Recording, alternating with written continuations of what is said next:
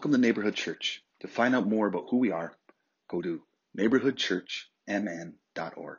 Enjoy the message.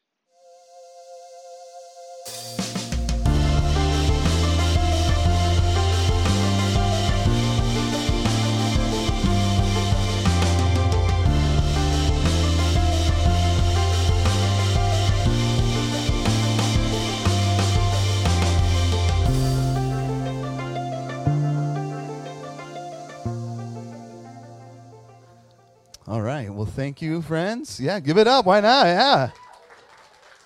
All right.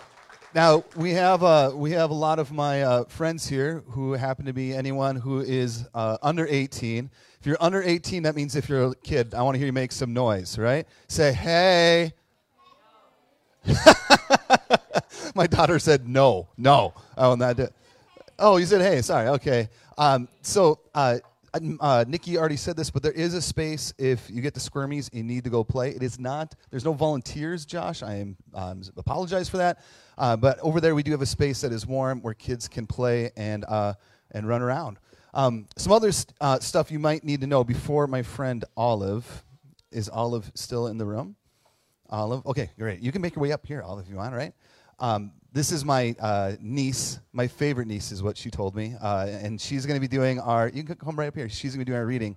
But some information that might be helpful is for the next 2 Sundays, we are not going to be having any in-person services and not even online services. One of our values here is to be present, and this is a time and a season where you get to be with family, you get to be with friends, and you get to connect, and we want to create as much room and opportunity for you to do that. And so we'll be back on January 9th as well. And we also thought it might be a good idea of being in a small room with a bunch of people to give about 2 weeks off for everyone to rest and to reconnect. Also, we are able to be in this space because there is a whole community of people that believe in the work that this small little church can do and the impact it's having on people's lives. And we're able to do that because they're willing to give generously. And so if you would like to give to Neighborhood, you can go online at neighborhoodchurchmn.org, or you can drop some money off in the back. We have a little, what do you call it? It's a box. It's a wooden box. It's in the back if you would like to give there. Now, are you ready? Olive is not ready, right? Right? You're going to be starting right here. You're going to start right there. And you're going to end right there. Yeah, if you go too long, I'll cut you off. I'm going to give you, if you can keep your mask on or off, whatever you feel comfortable. Luke 2. In those days, Caesar Augustus enlisted a decree that a census should be taken in the entire Roman world. This was the first census that took place in a while. Quirinius was the governor of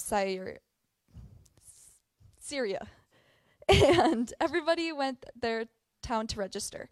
So Joseph also went up to the town of Nazareth, to Galilee, to Judah, to Bethlehem, the town of David, because he belonged in the house and line of David. He also went there to register with Mary, who was pledged to be married with him and expecting a child. While they were there, the time came for the baby to be born, and she gave birth to her firstborn, a son. She wrapped him in cloths and placed him in a manger, because there was no guest room available for them. And there were shepherds living out in the fields nearby, keeping watch over the flocks at night. An angel of the Lord appeared to them. The glory of the Lord shone around them, and they were terrified. But the angel said to them, "Do not be afraid. I bring you good news that will cause great joy for all people. Today, in the town of David, a Savior was born to you. He is the Messiah, the Lord. This will be a sign to you. You will find the baby wrapped in cloths and lying in manger." Suddenly, a great company of heaven host appeared with the angel, praising God and saying, "Glory to the God in the highest heaven, or on earth peace to those whom his favor rests." When the angel had left, they had gone to heaven. The shepherds said to one another, "Let's go to Bethlehem and see this thing that has happened, which the Lord has told us about." So they hurried off and found Mary and Joseph and the baby who was lying in the manger. When they had seen them, they spread the word concerning what has been told about this child. 18 in all who heard it were amazed at what the shepherd said to them. But Mary treasured all things and pondered them in her heart. The shepherds returning glorified and praised God for all things that they have heard and seen, which is what they have been told. Thank you, Olive. That was wonderful. I like hearing your voice. So in this story, there is chaos. There is urgency in this story. We have angels showing up. We have them moving to town. We have a last trimester woman on a donkey going all the way. We have the empire demanding they're going to have this censorship. And since they are people who are under the throat of the empire, they have no choice. So there's all this movement. There's all this activity. There's all this energy. And this is what I love about the Bible, because it's incredibly messy. We can take the Christmas story and we can put it in nice little chunks and we can whitewash it and we can feel really good and we can smile and say, oh, little baby.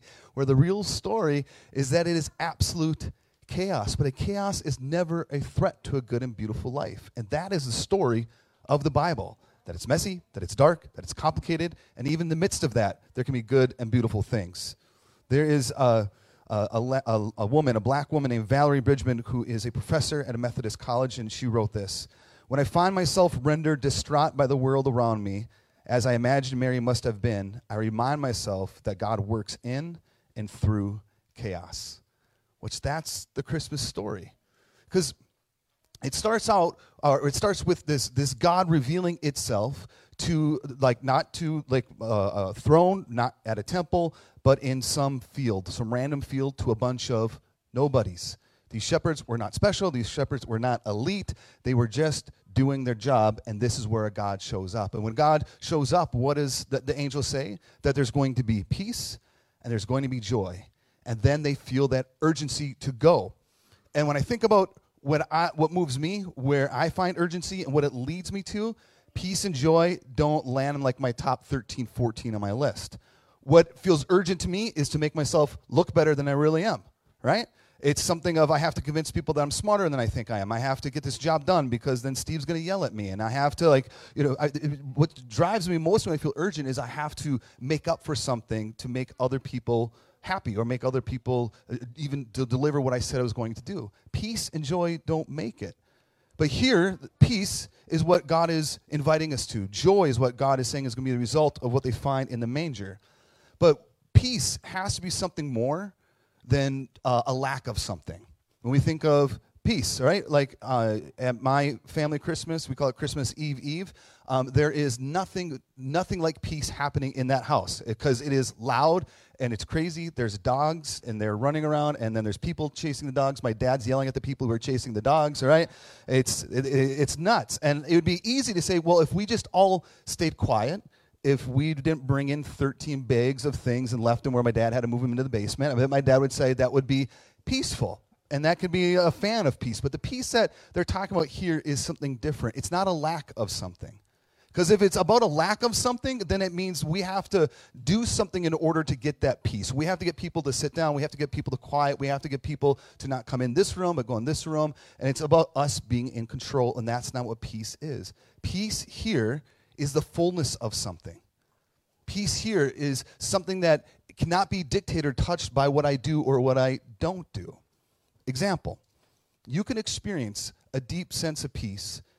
Maybe tonight you're going to be around a table and you're going to be with family or you're going to be with friends, and it could be loud. You might have Uncle Scary Gary who's just waiting to start some political conversation. You can feel the tension, right? You're going to have sweaty Steve over there trying to pretend like he's not sweating as much as he is. You're going to have maybe a kid there, maybe a kid not there. Maybe there's going to be a family member there that you're excited about seeing, and maybe some you don't. Maybe the meal is going to be great, or maybe the meal is going to be tolerated. In the midst of all that, you can still find peace because you can trust and believe at this table it is enough. I was talking with my friend Josh right here, Mr. Pickett, and we were talking about what we think this liberation theology is, and he said, if I could shorten up, it's to believe that there is enough.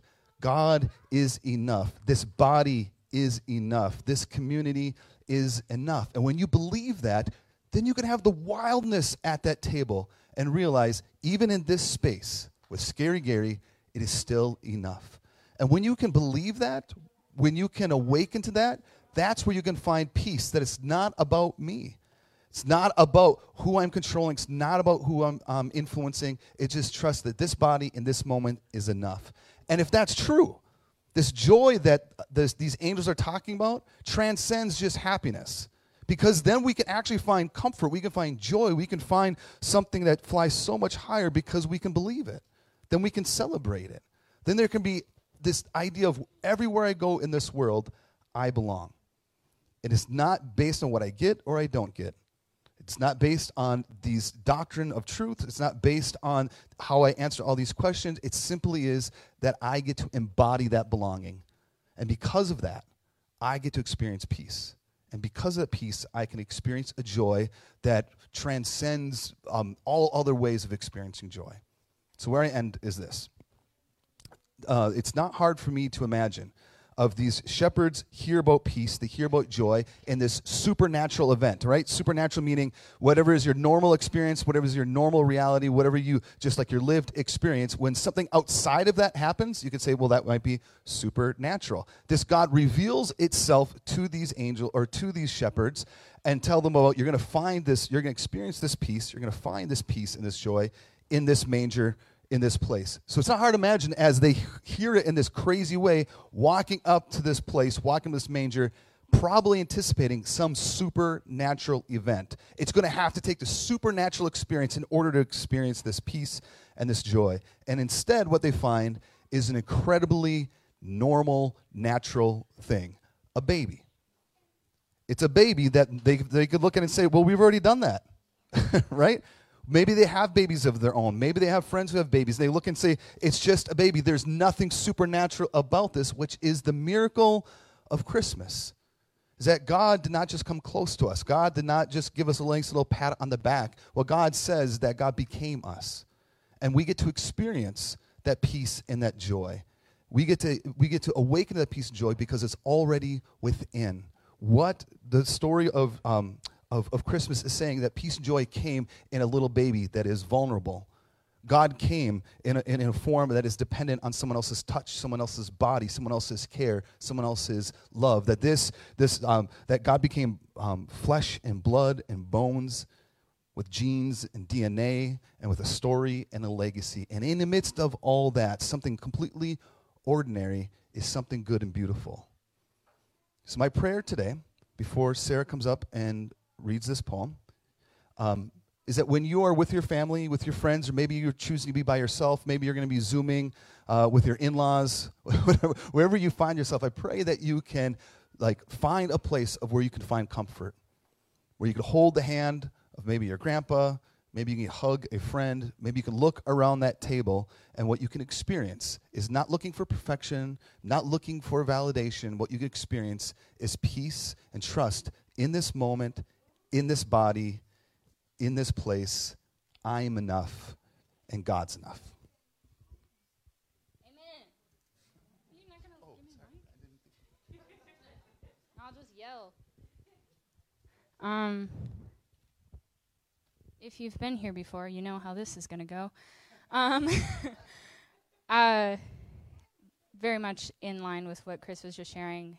Christmas and the Christmas story to me has meant so much over a lot of years, and in most recent years it has shifted to be about the embodiment of Christ. And so however you're sitting, if you're here, if you're at home, if you're with people, if you're alone, I would ask that while I read this, choose an embodied posture, whatever that means to you. So that might be placing your hand on your chest. That might be holding someone's hand. It might be just sitting up straight. However that looks like for you, that's okay. So that's great. You're doing a really good job. So just sit embodied and take some nice deep breaths, and I'll just read this together. They told me my body was sinful. They told me not to trust it, to disregard its urges, its wants, its desires. They told me that to access true love meant to deny this body, this being. To be holy meant to think the right things. To be holy meant disregarding the flesh. Wisdom is found in intellect. Wisdom is found in the mind. But you, the Christ, you the Word made flesh, you taught me to see the beauty, the wisdom contained within this body. You taught me to see the kingdom of God within. You taught me that the glory that we all search for is found in a beating heart and in the breathing in and breathing out, in the singing of songs, in the extending of hands to those in need. You taught presence. You taught peace. Through breathing in and breathing out, through breathing in and breathing out. The God of glory found not limited to flesh and bone, but free and beautiful and wise and present through flesh and bone. The God of glory found nursing and crying, dependent on the touch of another, displaying belonging in the simplest of ways. For if this God of glory can choose embodiment, then what do I have to fear? Christ, Emmanuel, God with us, God in us, teach us to find you in flesh and bone, in breathing in and breathing out, in weeping and in joy. May we choose your glory in the midst of all that we know, all which is simply this. Amen. Thank you, Sarah. Thank you. All right. I'm going to ask for a little bit of help. Weaver, do you want to grab that communion stuff over there? We're going to take communion together as a community. This is one of my favorite things we do. And if you would like to take communion and you did not get one of these, would you mind raising your hand? And Mr. Weaver will be coming around. Oh, thank you, Shelley. Now, we're not supposed to say bad things in church, but just keep the comments to yourself. If you try opening this, you're going to want to say some things because it's very hard to open it. All right. They're coming. Hold on. And I'm gonna walk us through a little prayer before we take it. It's like church snack time, yeah.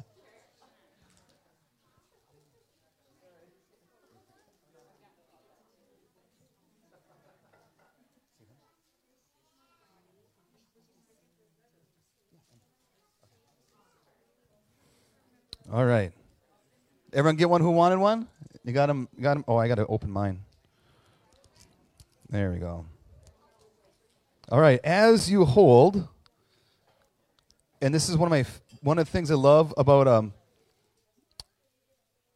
where is my oh, it has 2 pages. That's right. There we go. I'm looking for it. All right. One of the things I love about having kids in the service is that no one's told them that they can't talk during church. So they do that, and I love that. I think this is what a community should be. So you can crunch it, you can do whatever you'd like. All right, man. So here's what I love about communion. This is what Jesus says. Jesus says in John 14, "Peace I leave with you, my peace I give to you. I do not give to you as the world gives. Do not let your hearts be troubled, and do not let them be afraid." This peace that we were talking about, God gives freely. And one of the ways we get to remember that, one of the ways we get to worship that, one of the ways we get to participate in that is through this thing called communion. And when you are about to eat this bread, or maybe you already did, you eat this, I don't know, these chemicals, right? And you take this juice, right? You're going to have some feels. You're going to be able to feel it in your mouth. It's going to dissolve way too quick. It's not going to have any flavor, but the juice is going to be sweet, right? And it's going to be a different kind of sweet. And I want you to remember, as you eat this, think in the same way. This peace that Christ gives us is not just something to think about. It's just not something to be like, oh, that's good. It's something that should be embodied. It's something that we should be able to experience. It's something that should bring us life. It's something that should go into our cells, into our bloodstream, where it brings something truly good and beautiful, because that's who God is. And so if you have it, let's take the bread and the juice together, and then I'll say a quick prayer.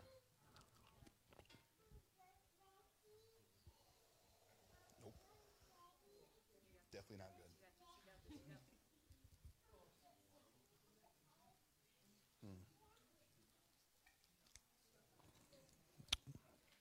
All right, let's pray. So God, I thank you for the gift that you are. I thank you that your peace and your joy and your love, all of it belongs. And it's supposed to go something beyond just some intellectual exercise, but it should bring nourishment and life. So I pray for my friends here today who experiencing joy or peace feels incredibly distant. I pray that, like the juice, that it can be sweet, it can be sour, but still bring sustenance. I pray even now we can receive that. And we say yes to you and amen.